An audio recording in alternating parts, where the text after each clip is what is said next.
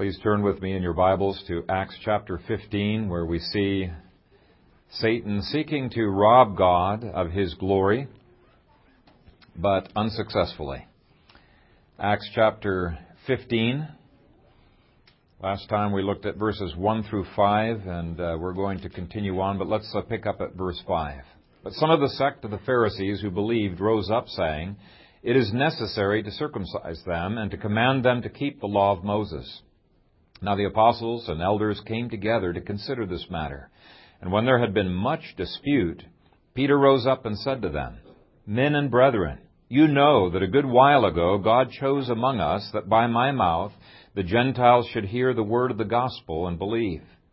So God, who knows the heart, acknowledged them by giving them the Holy Spirit, just as He did to us, and made no distinction between us and them, purifying their hearts by faith. Now therefore, why do you test God by putting a yoke on the neck of the disciples, which neither our fathers nor we were able to bear? But we believe that through the grace of the Lord Jesus Christ, we shall be saved in the same manner as they." Then all the multitude kept silent and listened to Barnabas and Paul, declaring how many miracles and wonders God had worked through them among the Gentiles. And after that they became silent. James answered, saying, "Men and brethren, listen to me. Simon has declared how God at the first visited the Gentiles to take out of them a people for His name. And with this the words of the prophets agree, just as it is written, 'After this I will return and will rebuild the tabernacle of David, which has fallen down. I will rebuild its ruins, and I will set it up, so that the rest of mankind may seek the Lord, even all the Gentiles who are called by my name, says the Lord who does all these things. Known to God from eternity are all His works. Therefore I judge that we should not trouble those from among the Gentiles who are turning to God, but that we write to them to abstain from things polluted by idols, from sexual immorality, from things strangled, and from blood. For Moses has had throughout many generations those who preach Him in every city, being read in the synagogues every Sabbath. Then it pleased the apostles and elders with the whole church to send chosen men of their own company to Antioch with Paul and Barnabas, namely Judas, who was also named Barsabbas, and Silas, leading men among the brethren. They wrote this letter by them: The apostles, the elders, and the brethren, to the brethren who are of the Gentiles in Antioch, Syria, and Cilicia, greetings. Since we have heard that some who went out from us have troubled you with words, unsettling your souls, saying, 'You must be circumcised and keep the law,' to whom we gave no such commandment, it seemed good to us, being assembled with one accord, to send chosen men to you with our beloved Barnabas and Paul, men who have risked their lives for the name of our Lord Jesus Christ. We have therefore sent Judas and Silas, who will also report the same things by the word of mouth. For it seemed good to the Holy Spirit and to us to lay upon you no greater burden than these necessary things, that you abstain from things offered to idols, from blood, from things strangled, and from sexual immorality. If you keep yourselves from these, you will do well. Farewell." So when they were sent off, they came to Antioch, and when they had gathered the multitude together, they delivered the letter. When they had read it, they rejoiced over its encouragement. Now Judas and Silas themselves, being prophets also, exhorted and strengthened the brethren with many words. And after they had stayed there for a time, they were sent back with greetings from the brethren to the apostles. However, it seemed good to Silas to remain there. Paul and Barnabas also remained in Antioch, teaching and preaching the word of the Lord with many others also. Father, we thank you for your word. It is a light unto our path. It is oil where healing is needed. It is a fire where we need to be purged. We thank you that your word is able to tear down strongholds and every high thing that has exalted itself against the knowledge of you. And I pray that this morning you would take the weakness of preaching and that you would use it with the power of your Spirit to enable us to be more sanctified, more ready to carry out your word, to live for the extension of your kingdom and for your glory. And we pray in Christ's name. Amen. You may be seated.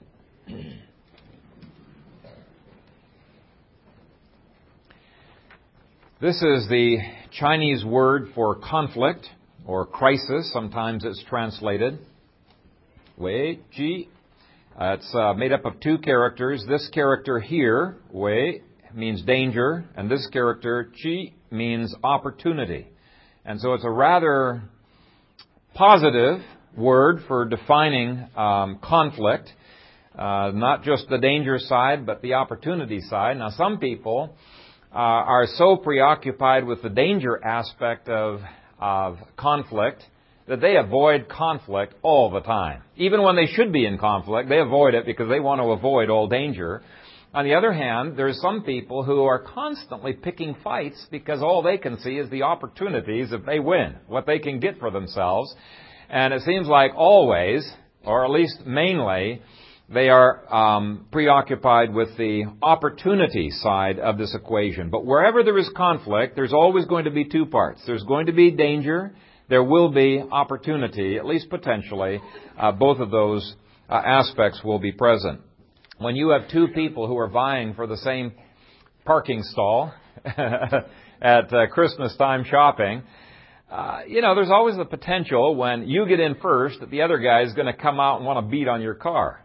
Now, it happens so rarely that people say, it's not a big deal. But I actually was witness to a case, and I stuck around trying to prevent this from happening, where a guy came out with a club. It looked like he was not just going to beat the car, he was going to beat the other guy. It didn't happen, but I bet you from now on that person is going to be thinking of the danger side, of conflict, not just the opportunity. And you can see this everywhere when two children are fighting over a toy. Well, there is the danger that the mom might catch them, come in and, give a spanking to one or both of them. But they're thinking about that opportunity of getting that toy. And so they're engaging in conflict. When we engage in some of the culture wars that are out there, there's the danger that there could be alienation and persecution and misunderstanding by the world. But there's also the opportunity to make a positive difference in our culture. An opportunity to please the Lord and to advance His kingdom. And in this chapter, we've got all kinds of conflicts. There were differences of opinion over what the facts of the situation were, over values and methods and interests and the goals that God wanted us to pursue. And so anybody who thinks you can just settle any argument by logically presenting the facts has probably not been into too many arguments. Because people are notoriously capable of taking facts and interpreting them in ways that are just going to, defend your position. Whether the facts are statistics, you've seen statistics abused, haven't you? Or whether it is the interests or the goals, or whether it's even using of verses. We've seen cults use verses and use them rather effectively to prove their point. And even godly people can be in a discussion for an hour, throwing all kinds of verses back and forth, and they come apart, still disagreed. I think we've seen that happen all the time. If you watch a courtroom scenes, or on the TV, they have some of those live court situations, two people can be looking at exactly the same facts and interpreting them differently. And we see that in this chapter. And because we live in the 20th century, it is hard to appreciate how notoriously difficult it was for that first century church to settle this matter. It was so tough. And I've struggled this past week on how to communicate this to you because I want you to understand the theology that was being debated. It's marvelous theology, and we're going to be teaching that. But I also want to teach you how some of the principles for resolving conflicts, because this chapter has some marvelous teaching on that. But I couldn't really separate them out into two sermons, so I decided we're going to teach them together, get rid of good homiletic procedure. You guys are used to that anyway, and teach them together. And I think as we go through this, you'll see that there was a good reason for that. As you read this chapter, you might be tempted to think, what's so hard about this? Why don't they just open up the Bible? I can figure this one out. This is easy. But I want to point out that the Bible was used by both sides on this debate. And I want you to turn with me to Ephesians chapter 3. And you'll see how this discussion of how Jews and Gentiles are in one body is called a mystery, or some translate it is called a secret. That means it was never revealed before. This is the first time that people had heard about this. Now, it was consistent with the Old Testament, But the Old Testament did not actually prophesy about that. In fact, in Peter's speech, he appeals to brand new revelation that occurred in Acts chapter 10. He does not appeal to the Old Testament. And when James appeals to the Old Testament in Acts 15, he does not say that it was prophesied. He quotes Simon's new revelation, and he says, and with this, the words of the prophets agree. In other words, it's consistent with the Old Testament, but the Old Testament didn't prophesy about it. And that's what we're going to be looking at here in Ephesians 3, beginning at verse 3. It says, how that by revelation he made known to me the mystery, that's the word secret, the mystery as I briefly have written already, by which when you read you may understand my knowledge in the mystery of Christ, which in other ages was not made known to the sons of men, as it has now been revealed by the Spirit to his holy apostles and prophets. Now here's the mystery that hadn't been revealed before and now is being revealed by the apostles and prophets. That Gentiles should be fellow heirs of the same body and partakers of his promise in Christ through the gospel. It wasn't a mystery that Gentiles would become saved. That was prophesied over and over again in the Old Testament, that when Messiah came, there was going to be all over the world many, many people. In fact, every nation, every king was going to become saved. What was a mystery is that once these Gentiles are saved, they will stay Gentiles. And yet, they're going to be incorporated into Israel, incorporated into the church. Now, this was so far outside the thinking of Jews that they had a hard time understanding this. This was thinking way outside the box for them. Any time that Gentiles got saved before, they would get circumcised. They would become full-blown Jews. They would celebrate all of these ceremonial laws. Esther 8, verse 17, for example, says, then many of the people of the land became Jews. They didn't stay Gentiles. They got circumcised. After they got saved, they got circumcised. They followed all of the Old Testament ceremonial laws. And so this is why the Judaizers in this chapter had very strong arguments that they could bring up from the Old Testament. We shouldn't just think these are a bunch of dumbclocks. These guys could appeal to Exodus 12. They could appeal to so many passages that mandated circumcision. So this for them, this was an odd thing that was happening. It looks now like Paul is the one who is violating the Old Testament. Paul is the one who is undermining what has always been done. So Paul's on the defensive, even though he's holding to the true doctrine. And these people are the ones who think they're the ones triumphing, and they're the ones who are sticking up for the Scriptures. Now, of course, we're going to be seeing in Acts 15 that all the apostles have the same revelation. It's not just Paul. But I want you to look with me just a little bit earlier in Ephesians 2, verses 11 through 22, to just get a bit of a feeling for what it was that Paul was preaching. This was so controversial, the message we're going to be reading here. Starting in verse 11, Ephesians 2, beginning in verse 11. Therefore remember that you, once Gentiles in the flesh, who are called uncircumcision by what is called the circumcision made in the flesh by hands, that at that time you were without Christ, being aliens from the commonwealth of Israel and strangers from the covenants of promise, having no hope and without God in the world. But now in Christ Jesus, you who once were far off, and they were far off from what? He's just finished saying, far off from the commonwealth of Israel, from the covenants of promise, from all of the blessings that flowed from that. You who once were far off have been brought near by the blood of Christ. For he himself is our peace, who has made both one, and has broken down the middle wall of separation. The middle wall of separation was the ceremonial law. It was what divided between a Jew and the Gentile. It was designed to keep them separate. Having abolished in his flesh the enmity, that is, the law of commandments contained in ordinances. Now, some people have grossly misinterpreted this and said, Paul's throwing out the whole Old Testament law, moral law, everything. That is not talking about the moral law.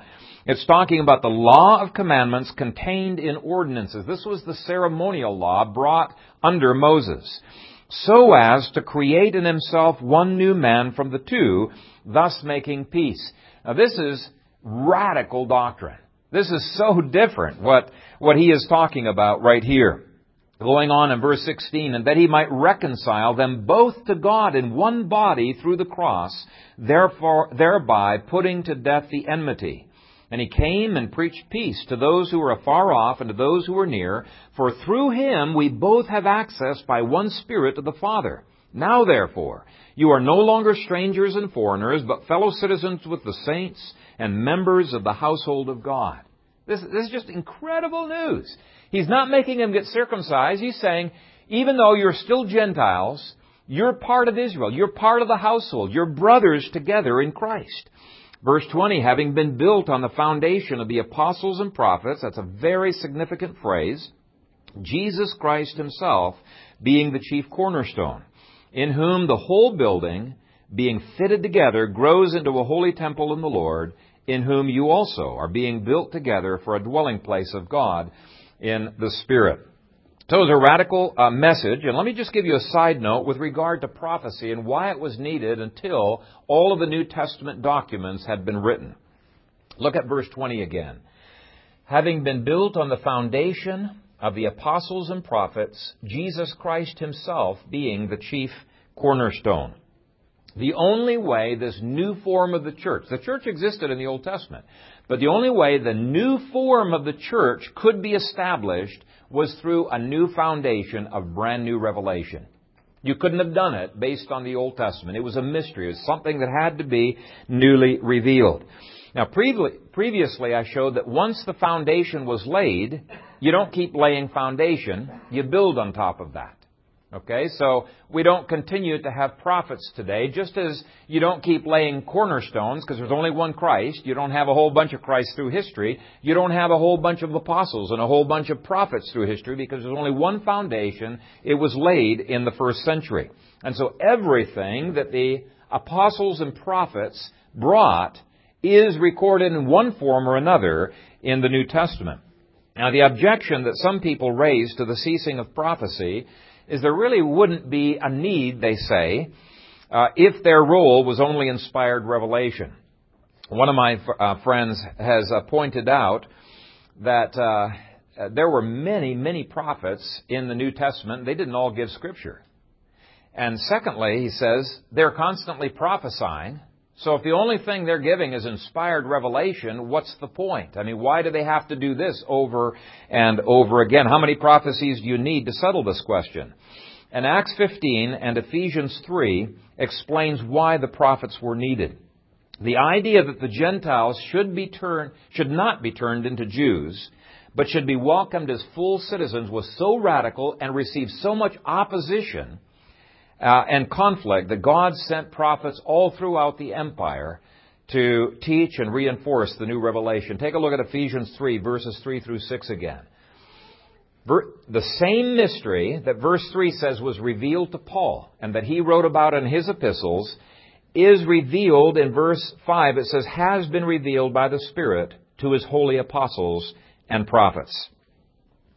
Okay, so that's why the prophets were needed. And by the way, Luke was one of those prophets. Some of these charismatics try to make such a difference between apostles and prophets. They say apostles were inspired. They were like the Old Testament prophets. But prophets were not inspired. They received guidance and revelation like we receive.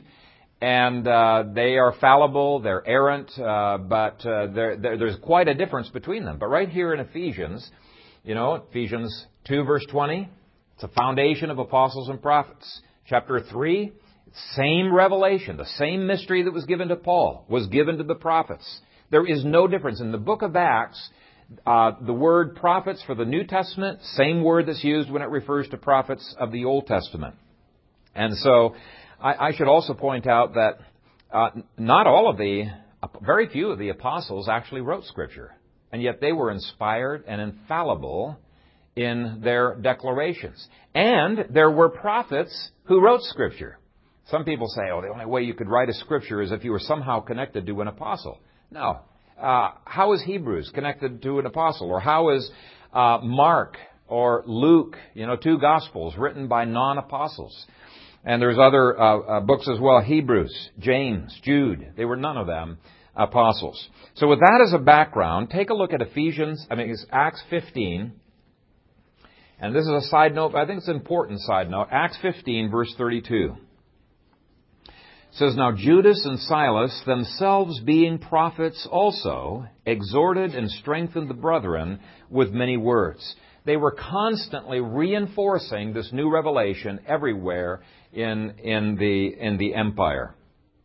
Now, if that was the only issue that was at stake, you probably would have needed the Jerusalem Council. But there was all kinds of other complicating issues as well, and I've written those in your outline.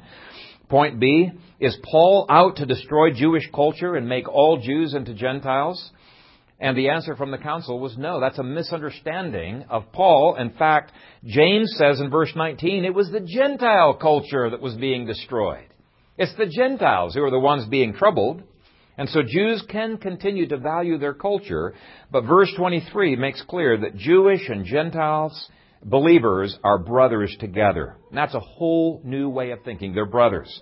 Another question that may have come up into the mind of Paul was, are the Jerusalem leaders undermining my authority? And according to Galatians, that may have been a question that came into the minds of some other people as well, because after all, James was the one, according to Galatians chapter 1, James was the one that's chapter 2, who sent these people in verse 1. But James goes on to say here, no, we have exactly the same gospel, exactly the same message as Paul does. In fact, in verse 24, he says that he did not authorize these people to be giving that message. He absolutely did not authorize it. Verse 25, James calls them our beloved Barnabas and Paul, men who have risked their lives for the name of the Lord. And so they were clearly not undermining Paul. In Galatians, it's quite clear that some were saying that James and Paul had two different gospels. But Peter, James, Paul, every one of them, the elders were all saying there's only one gospel of Jesus Christ, and it's the same one that Paul is preaching. It is a gospel by faith alone, through grace alone, based on the merits of Christ alone. Take a look at verse 11 as just one example. But we believe that through the grace of the Lord Jesus Christ, we shall be saved in the same manner as they. Now, another concern that many Jews were fighting over, and it was because they were engaged in evangelism. They were trying to reach out to Jews. Their concern was, we've got to be sensitive to Jewish culture. If we start acting like Gentiles, they're not even going to listen to our message. And in verses 20 through 21, they absolutely agree with that statement. They say that's a good point, and we need to be careful about that. Very legitimate concern. After giving 4 ceremonial laws that they need to follow, verse 21, it says, "For Moses has had throughout many generations those who preach him in every city, being read in the synagogues every Sabbath." That's the reason why 4 ceremonial laws. Now, some people are confused because of the translation in the New King James, but I'll be explaining in another sermon. They definitely are 4 ceremonial laws. Now, there were some people at the conference who could immediately pull out their Bibles to justify what they were saying. They were saying, look, you guys recognize that we need to be sensitive to Jewish culture. We're evangelizing out there. In fact, you've already agreed we need to impose these 4 ceremonial laws. So why can't we be sensitive to Jewish culture by having everybody get circumcised?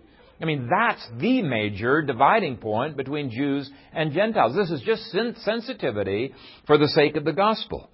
But to give in on that point would obliterate, would destroy the Jew-Gentile united in one body mystery. It would completely obliterate it. It would turn them into Jews. Okay, so it would overthrow the new revelation of the mystery. But a good exegete of the Bible would have been able to give all kinds of scriptures to show that this was a gracious God who gave the ceremonial laws. And nobody here disagreed that it was a good and a gracious God who gave it. But Peter points out nobody's been able to keep these laws perfectly anyway. And to some of the people, it may have seemed like this is an insult to the God who so graciously gave these laws if we don't continue to celebrate them. So I think you can see why there could be confusion. Another question that came up to Paul was, aren't there distinct advantages to being circumcised as a Jew? Now, none of the Jews at this conference disagreed with that. None of them. Even Paul said in Romans 3, verses 1 through 2, What advantage then has the Jew? Or what is the profit of circumcision? Much in every way. His answer is, man, there's great profit to being circumcised, much in every way. And he proceeds to give the first and the foremost of those benefits to circumcision. Now that must have really confused some of the people there. Maybe it's even confused you. Maybe you thought, hey, there's really no benefit whatsoever to circumcision. That's just not the case. All of the ceremonial laws have many purposes. One of them, I think, was health benefits. So there were benefits that were out there. And in 1 Corinthians 7, verse 19, Paul said he didn't care if a Gentile wanted to get circumcised. He could do it if he wanted to get circumcised, but he must never submit to a mandate to get circumcised if it's a religious mandate. And the deeper you get, the more complex this debate becomes. You cannot simply settle it in a 5-minute discussion. Now, some people want that. Their worldview is very shallow, and they're quite content with that. And they don't have the patience to listen to sermons like this that deal with intricacies. But I really want you guys to have a deep worldview, not just a shallow one. And I can just imagine somebody standing up and saying, now wait a minute, I am really confused. I've been hearing all of this stuff, but just weeks before this conference convened, the Apostle Paul wrote a letter to the Galatians, and in Galatians 5, in that book, he said, if you become circumcised, Christ will profit you nothing. In fact, in that book, he says, it is a yoke of bondage. I mean, that's slander, is it not? He seems to be saying the exact opposite of what he says in Romans 3, that there's much advantage to circumcision. And this is where Peter's message is so critical in Acts chapter 15, that there is no salvation through any law-keeping, whether it's moral law-keeping, ceremonial law-keeping, it doesn't matter. There is no salvation through law-keeping. And we've got to clearly distinguish between the outward benefits of circumcision, that would be a passage like Romans 3, 1 through 2, and trying to connect circumcision or anything else to justification. That's the book of Galatians. Our work is never a part of justification. So, is circumcision allowed? Well, yes, if it's a cultural thing.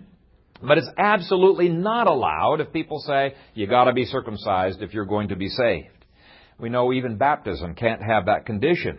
So if you look at the fine details of the apostles' arguments, you begin to understand. But if you just give a surface look at it, it can be a little bit confusing. Why was there so many problems that they were trying to think through? I think many of these delegates were at first confused.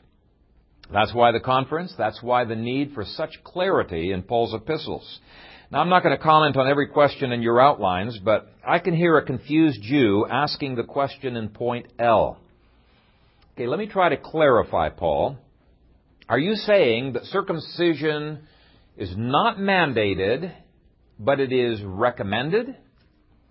And Paul would say, well, it depends on your motive and it depends on your goal. For example, in Acts 16, verse 3, Paul recommended that Timothy get circumcised. And Timothy did get circumcised. Here's a Gentile getting circumcised. What's going on here? Because he absolutely refused to let Titus get circumcised at an earlier time. That was around the time of Acts chapter 11. So what's going on? Well, there was quite different context. See, Timothy is a mature leader in the church already. He's recognized by everybody as being a leader. He's justified. He's not trying to get justified. But you see, with Timothy, they worked so much with Jews in almost every city that they went to that they would be much more effective if Timothy was circumcised. So they said, let's go ahead and do it. It's not going to compromise any doctrinal principle, whereas with Titus, it would have compromised a doctrinal principle.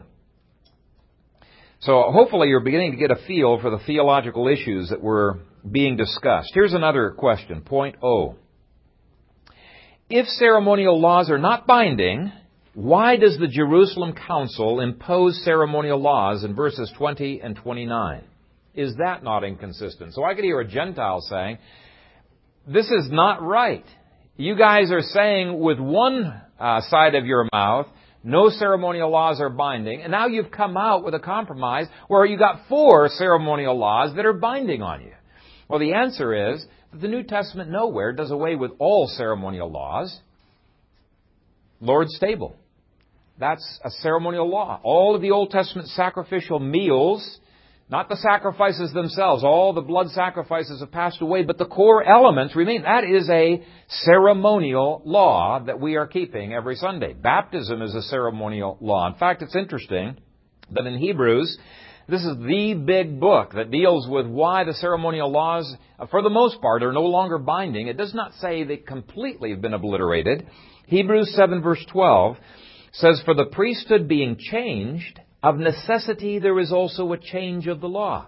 Change is different than obliteration, right? So we still have ceremonial laws, and on a later Sunday I'm going to be pointing out why these 4 additional ceremonial laws are suited so perfectly to the worldwide spread of the gospel. Just like the Lord's table and baptism, perfectly suited to the worldwide sending forth of the gospel. But I'm not going to deal with it today. Point P. Should believing Jews and Gentiles continue to be separated? Isn't that what ceremonial law does? And here might be their argument. If Jews are optionally, not mandated, we agree with you there, if they are optionally allowed to celebrate all of the ceremonial laws, why can't they optionally be allowed to separate from Gentiles? That's what we were doing in Antioch. Why is Paul getting all over Peter's case? If it's optionally allowed, surely it's optionally allowed for us to be separated. That's the whole point of ceremonial law, isn't it? And so you could see, man, there's some head scratchers that are going on at this council. And they might add to the whole equation what we looked at last week. The zealots are persecuting us.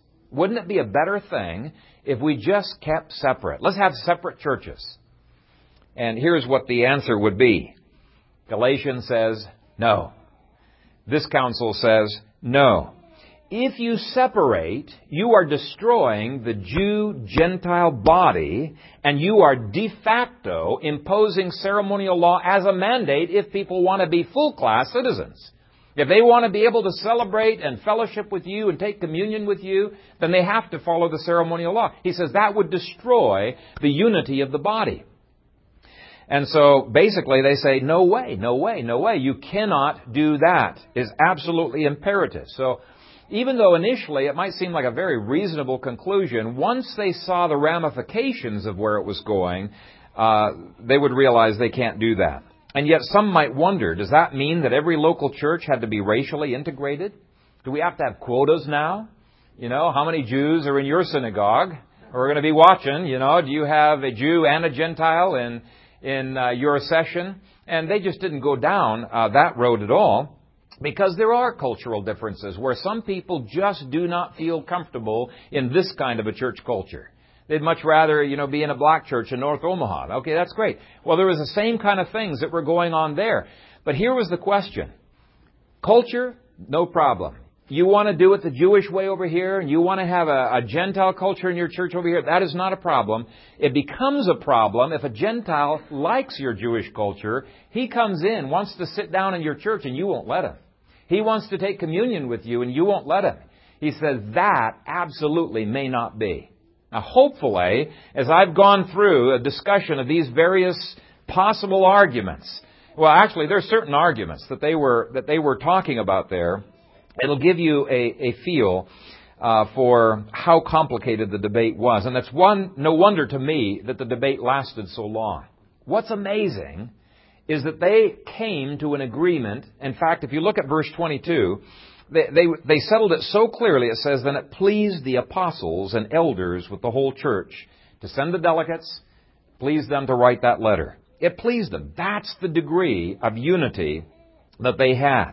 And it's absolutely amazing. And so based on that background, I want to look this week and next week at some of the issues that can help us to solve just as complicated of problems as they did in our own day. First ingredient was broad representation. Verse 6 says, now the apostles and elders came together to consider this matter. This was not something that was imposed by the apostles. Okay, they let everyone hear. Everyone was involved, and it gave at least two benefits. First, it ensured that all perspectives were being discussed and addressed Just because you're a leader in your family or a leader elsewhere does not mean you automatically know all of the fears and concerns and frustrations that people have going on. You need to listen. You need to investigate. You need to find out. Second, it would ensure that there would be less misunderstandings that would emerge from the conference once the conference was finished. If all of the elders are present, then you're not going to have to debate this regionally over and over again. And so the first principle is that broad representation helps to ensure broad acceptance. The second ingredient for success was that all of the people's concerns were being heard. Verse 7. When there had been much dispute. Again, the apostles did not dominate the discussion. They allowed people's voices to be heard. And I've broken that down in your outlines into three parts. There's first of all procedural integrity. Procedural integrity. Let me just illustrate what that does not mean. If I was really powerful, which I'm not in my denomination, I went to the General Assembly and I got all my friends to help me, to win this particular debate. And I said, okay, I want everybody rush up to the microphones and we're going to make sure we dominate all these microphones. And as soon as about 5 or 6 people have said their say in favor of my position, I'm going to stand up and say, I move that we close debate. That would be terrible, wouldn't it? That would be monkeying with the system. That's one of the reasons why Robert's Rules of Order are used in in churches. They're used in Congress and all over the place. It's because they want minorities. They want everyone to be able to discuss things freely and fairly and with integrity. In fact, Robert's Rules of Order, on that particular example, mandate that after a person who has spoken for an issue, you have to take a person who speaks against the issue. Even if there's 10 people lined up at the mics to speak for it, and there's only one against, he gets his turn. Okay? Even if he's maybe got into line way after the others. Now, obviously, they didn't have Robert's Rules of Order at that first General Assembly, but it's just as obvious that everyone was allowed to express their opinion. We aren't told how many days this dispute went on or who the contributors were, but we know from verse 5 that the Judaizers were allowed to express their opinion. At the end of the day, or at the end of the week, or month, however long this went on, we're not told, they were not able to argue that they had not been given a fair shake in proving their position biblically. They had been given a fair shake. A second procedural issue that helped to ease tensions is that they met on more neutral ground. Antioch, by this time, was so emotional about this whole subject that maybe some of these people who were favoring the ceremonial law would have felt they're not going to get a fair shake if this is heard in Antioch. This is Paul's stronghold, okay? So they went to Jerusalem, and it was somewhat neutral ground. Probably a little bit more favorable, actually, to the Judaizers in their eyes. But it helped there to make it feel like things were being fair. Third, it's quite clear in this chapter that everything was done decently and in order. There was speaking, there was listening. Verse 12 says, then the multitude kept silent and listened. Verse 13 shows James waits until Paul and Barnabas had their say. And then he started speaking. So there wasn't interruption. There wasn't cutting of people off. There was no leader who was bullying, using bullying tactics to get their way. The fourth, the final act, which shows procedural integrity, was that their decision was committed to writing so that everyone could read it. If there was any question, it was right there in black and white so that everybody knew exactly what was happening. It wasn't an agreement that was made in a back room. I mean, that just makes people mad. And even pagans get mad when they see stuff like that happening. Now, let me illustrate why procedural integrity is so important. And I could use any number of illustrations from our denomination, but I've picked one from a university. And in this university, there was a small group of administrators who decided that they wanted to start a new master's program. And there were two ways that they could go about this. Traditionally, there was a way that involved all of the faculty committees, but they knew this would drag it out for months, and they wanted to get started very, very quickly. The other way was for the enthusiastic administrators to get together and just within a few days to hammer everything out that needed to be hammered out, and then they would present it to the people for their approval, to the rest of the faculty. Well, thinking that they were doing a big favor to this overworked faculty, they hammered everything out in a few days. They designed the curriculum, they set the degree requirements, wrote course descriptions, even assigned which faculty would teach on which courses. And then they called a meeting to announce this exciting new development that had come about. But when they presented the wonderful, helpful news, they just about had a riot on their hands. These people were not pleased at all, to say the least.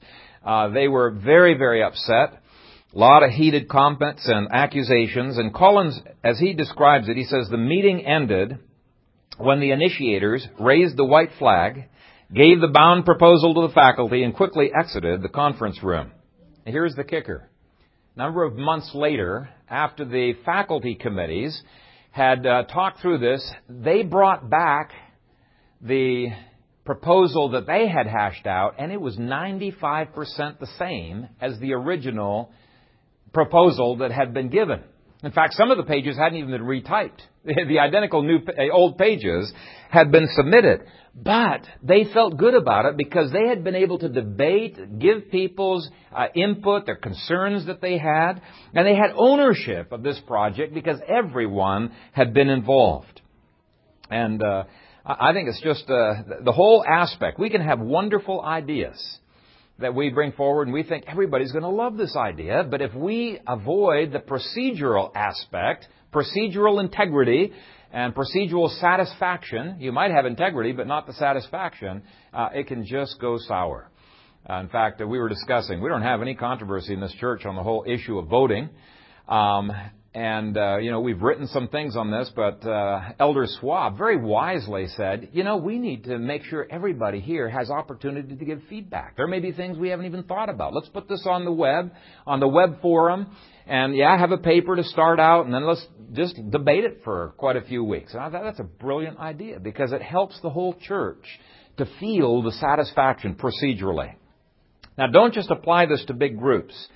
In the family, a dad does have the authority to make an executive decision, and sometimes those are important. But 1 Peter 4:7 says, we are to dwell with our wives with understanding. What does that mean? If you never listen to their input, you are definitely not dwelling with them with understanding. And so procedural satisfaction and integrity, it's a small price to pay for having unity. A second aspect of this true listening and hearing of concerns is psychological satisfaction. Look at verse 22 again. It says, then it pleased the apostles and the elders with the whole church. It pleased them. There was psychological satisfaction. When people look back on the Jerusalem Council, I think all of them were able to feel like they were treated with respect. Their concerns were listened to. They were addressed. Their contributions to the discussion were recognized. There is nothing worse when you are in a meeting that's going to be making changes and it's going to be influencing and impacting your life to be treated like a pariah. Yeah, you can talk, but people aren't really listening. In fact, maybe they're snickering. Maybe they're, chuckling under their breath when you're talking. If you feel that way, it's very hard to take that group seriously at all. And yet that happens sometimes in families, brothers and sisters, not really taking seriously the contributions of others. No problem disagreeing, but we do need to give them some kind of satisfaction. Now, these people who are arguing for circumcision had biblical arguments that they could raise, and here's how the council sought to give them psychological satisfaction. There's 5 points that are not in your outline there. First, it gave the opponents a voice. You can see that in verses 5 through 7. I've already mentioned that, so I won't repeat it here, but it is important. They listened. Second, their spokesman, James, wrote the letter. I think that's significant. Now, he wasn't actually their spokesman because James later said he had exactly the same message that Paul did, but they obviously trusted James. They didn't trust Paul. Galatians 1 says James sent them. He followed the ceremonial law. These guys at least felt that they could respect the decision that he would be, the proposal he was writing. Now, they do get a rebuke from James. Verse 24, says that they had misrepresented James, and he rebukes them for it. To whom we gave no such command, but he is a leader that they trust. And so that helps to give psychological satisfaction. In our denomination, when there is really maybe a tense issue that's being studied by a committee, they will try to get representatives from different interests within the denomination. It's for this reason. Third, their spokesman James also selected representatives to go along with Paul and Barnabas to make sure that it was Jerusalem folk who helped communicate the decision. And so that avoids the problem of accidental miscommunication. Fourth, the letter gave a gracious way for the opponents to admit that they were wrong. Because both Peter and James make it clear this was brand new revelation that was given in Acts chapter 10. And then James also says it's consistent with the Scripture, but this gave a way out for these Pharisees who were converted to say, we're wrong. But we didn't know that this was a new revelation. And so it helped them to graciously back out of their position. Fifth, the letter showed sensitivity to the concerns of both the Pharisaic party and Paul's contingent. And I think a good sign, whether you're in a presbytery or anywhere else, a good sign that you've achieved psychological satisfaction is where people can shake hands afterwards and fellowship over coffee, even though they've lost the debate. And we try to model that in presbytery. You can argue vigorously for a position. And once it's your position has lost, you support them. You move forward. And you really feel like you have not just been done in, that you were able to at least get your ideas across. And then this brings up the third element of truly being heard in a conflict, and that is that the group does not sweep issues under the carpet. None of the issues I raised in Roman numeral 2 were swept under the carpet. Every one was faced head on, and actually in exactly the same way that Galatians says happened 3 years before, in 46 A.D. So we're not talking about caving in. Paul did not cave in. The book of Galatians, I think, is so clear on that. Peter goes to bat for Paul's concerns. James speaks for both Jewish and Gentile concerns. Both Peter and the letter rebuke the Judaizers for what they were doing. It was just totally out of line. It rebukes them. Every issue was dealt with. In families, let's apply this. In families, it is many times easier to just ignore problems rather than to face conflict. Just cave in. Other times, issues involving children, they're ignored because they hope they go away. Other times they're confronted, but as soon as there's just a little bit of forward movement in the right direction, you just drop it because you don't want the conflict and you don't have full resolution. You need to take it through. Let me make a recommendation for those of you who have a difficult time achieving these three things: procedural, psychological, substantive satisfaction in your family debates. I recommend that you use J. Adams' Family Conference Table Ideas. It's on the back table, 25 copies of the packet back there. And this has helped so many families enter into real meaningful discussion where they've just been at a stalemate before. It helps everybody to feel like they're heard. It objectifies things, gets it down onto paper. And some people have told me, man, this feels really strange and artificial, Phil. Well, it's sort of like Robert's Rules of Order. It feels very artificial when you do that. And let me just use that as an illustration because in our session, we rarely use Robert's Rules of Order. Sometimes you have to. And in the new presbytery that we're forming, it's small enough where we're planning not to use Robert's Rules of Order unless an issue or a difficult sticky point comes up, and then we'll quickly switch into Robert's Rules of Order way of doing things. Otherwise, we just dialogue. You don't need to use these artificial means if you're already communicating so greatly that there are no misunderstandings. The whole point of this is to try to objectify things, take some of the emotion out of it. And I highly recommend, if you are one of those people who constantly are having difficulty communicating your ideas, there's frustration, there's conflict, and you know you're not resolving the conflict, pick up one of those packs. I think it'll really help you. It's just like Robert's Rules. It feels a little artificial at first, but I've seen so many families who have had incredible results by using those rules. and follow it exactly the way it says. Now, you can make a substitute. He has you standing up. If the people are breaking the rules, you can raise your hand or have some other signal. But I think they are important. Now, let me just pick two more ingredients that I think the Chinese church is so good at and the Western church needs to learn. Point C states that there is the need for patience. It was patience that sent them to Jerusalem rather than having a church split. And this was serious enough. It could have easily caused a church split. Patience is also seen in verse 7. When there had been much dispute, Peter rose up and said to them. He had been biding his time. Now that can be tough, especially if you know the answer. Peter knew the answer. He was in agreement with Paul. He knew the answer, and yet he wanted to make sure other people are processing through all of the things he's already been able to process through. He doesn't do a shortcut and say, this is the way it is. And I have fallen into this trap before. In our marriage, I was Mr. Answer Man. Sometimes giving answers to my wife before she's even gotten them out of her mouth. Now, that's not always appreciated. And it's definitely not always needed. What is needed is for me to have heart-to-heart communication, letting her express it. Even if she expresses it slower than I can express it. It doesn't matter.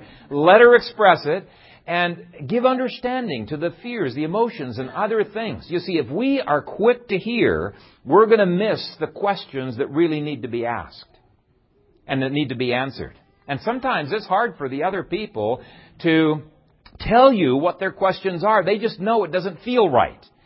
And so the skill of a leader is to ask questions and to try to work with them and to dialogue until they finally say, yeah, that's why I'm feeling uncomfortable about that. That's the issue. And then you can address that and work with them on that. But this has been an area that's taken me a long time to figure out. But a full resolution to a conflict is to be had. It must be approached with patience and much listening. James says, let every man be swift to hear, slow to speak, slow to wrath. That's exactly what Peter was doing. Under Roman numeral 2, I listed a long list of complicated, intertwined fears, concerns, issues, doctrinal problems. And I think many of the leaders probably missed those because they were so attuned to doctrinal compromise, they weren't thinking of the fears and the concerns. But as the process emerged, they began realizing there are legitimate concerns on both sides. We've got to think about those. And so let every man be swift to hear, slow to speak, slow to wrath. So it was only after much dispute Peter felt he had enough information to begin addressing the problem. Verse 12 shows the same patience on the part of Barnabas and Paul. Verse 13 shows the same patience on the part of James. After they had become silent, James answered. And I think a lot of family and church conflicts could be settled if leaders would simply spend more time listening, asking questions to clarify, guiding the discussion so that everyone has a chance to contribute before they come down with their decree. In fact, even with your children, you'd be surprised at the wisdom that comes out of your children. As you come to the family conference table, everybody's got the Bible there, and they might think they don't know how to answer this question, but we say, we've got a problem, and we need to solve this biblically. Now, you might think you know the answer, and I usually do think I know the answer. But you wait. You ask questions. You process. And you would be surprised the wisdom that come out of your kids' mouths where they come to the conclusion. And let me tell you something. When they have ownership of it, it feels so much better than when you've decreed it. I think it's just a very important principle what they've done here. Now, this does not mean that the leaders abandon their responsibility to make decisions. Point D says that gifted leadership must be allowed to speak and lead. After processing through all of the issues and the concerns, Peter, Barnabas, Paul, and James, they wrap it all up and they help the assembly to make a decision. So on the one side, they didn't just, quench anybody else's input, close off debate by saying, hey, we're inspired. And we've already given the answer to this question. You guys just listen up. Now, they were inspired. And if they didn't do that, for sure we should not do that. Do you see what I'm getting at there? If they were willing to let the process go through, we definitely need to because we're not inspired. So I find that very fascinating. How many times do we fathers make a decision without ever discussing it with our families, even if we know it might give hurt feelings? Okay? These apostles wisely involved the whole body, and then they presented it to the whole body to sign on to, but without their leadership, it probably would not have happened. And every denomination, no matter how grassroots it is, has wise men who can help an assembly come to conclusions. They many times write the decisions. And those decisions, as they're presented, occasionally they're overthrown, and occasionally sometimes changed or fine-tuned. But usually it's their decisions, what they have written up, that are adopted. This is what happens. In fact, you wouldn't get anywhere if it wasn't for the leaders. Some of these key wise leaders in a General Assembly of 1,200, which is how many we had this past summer in the General Assembly. There are men in our denomination like David Coffin who are so good at writing documents that are moving things forward in a biblical direction, but do it in a way that brings consensus. I just stand amazed. So I'm always wishing, I hope David Coffin gets up and speaks to this issue. I don't agree with David on a lot of things. In fact, on creationism, he's all wet. But I value him. This is a man who has done some incredible things for our denomination. That's the way it was with Peter, James, Paul, and Barnabas. They speak to the issue very, very cogently. They write this letter. It is adopted by the assembly, and the whole assembly is pleased. Now, next week, I may share an example of a court case in our denomination that nearly split the PCA in the 90s. It took... Well, let me put it this way. It looked like both sides were so deeply entrenched that they're in their respective positions that reconciliation was impossible. Up to a third of the denomination was planning to leave, including yours truly. It just seemed like there's no way of reconciling, getting this figured out. But by being very careful to follow the next point, which we're going to look at next week, so stay tuned, by looking at that point, all 1,000 delegates, 1,000 plus delegates, gave a unanimous decision. And we were floored. We were just staggered by the result of that.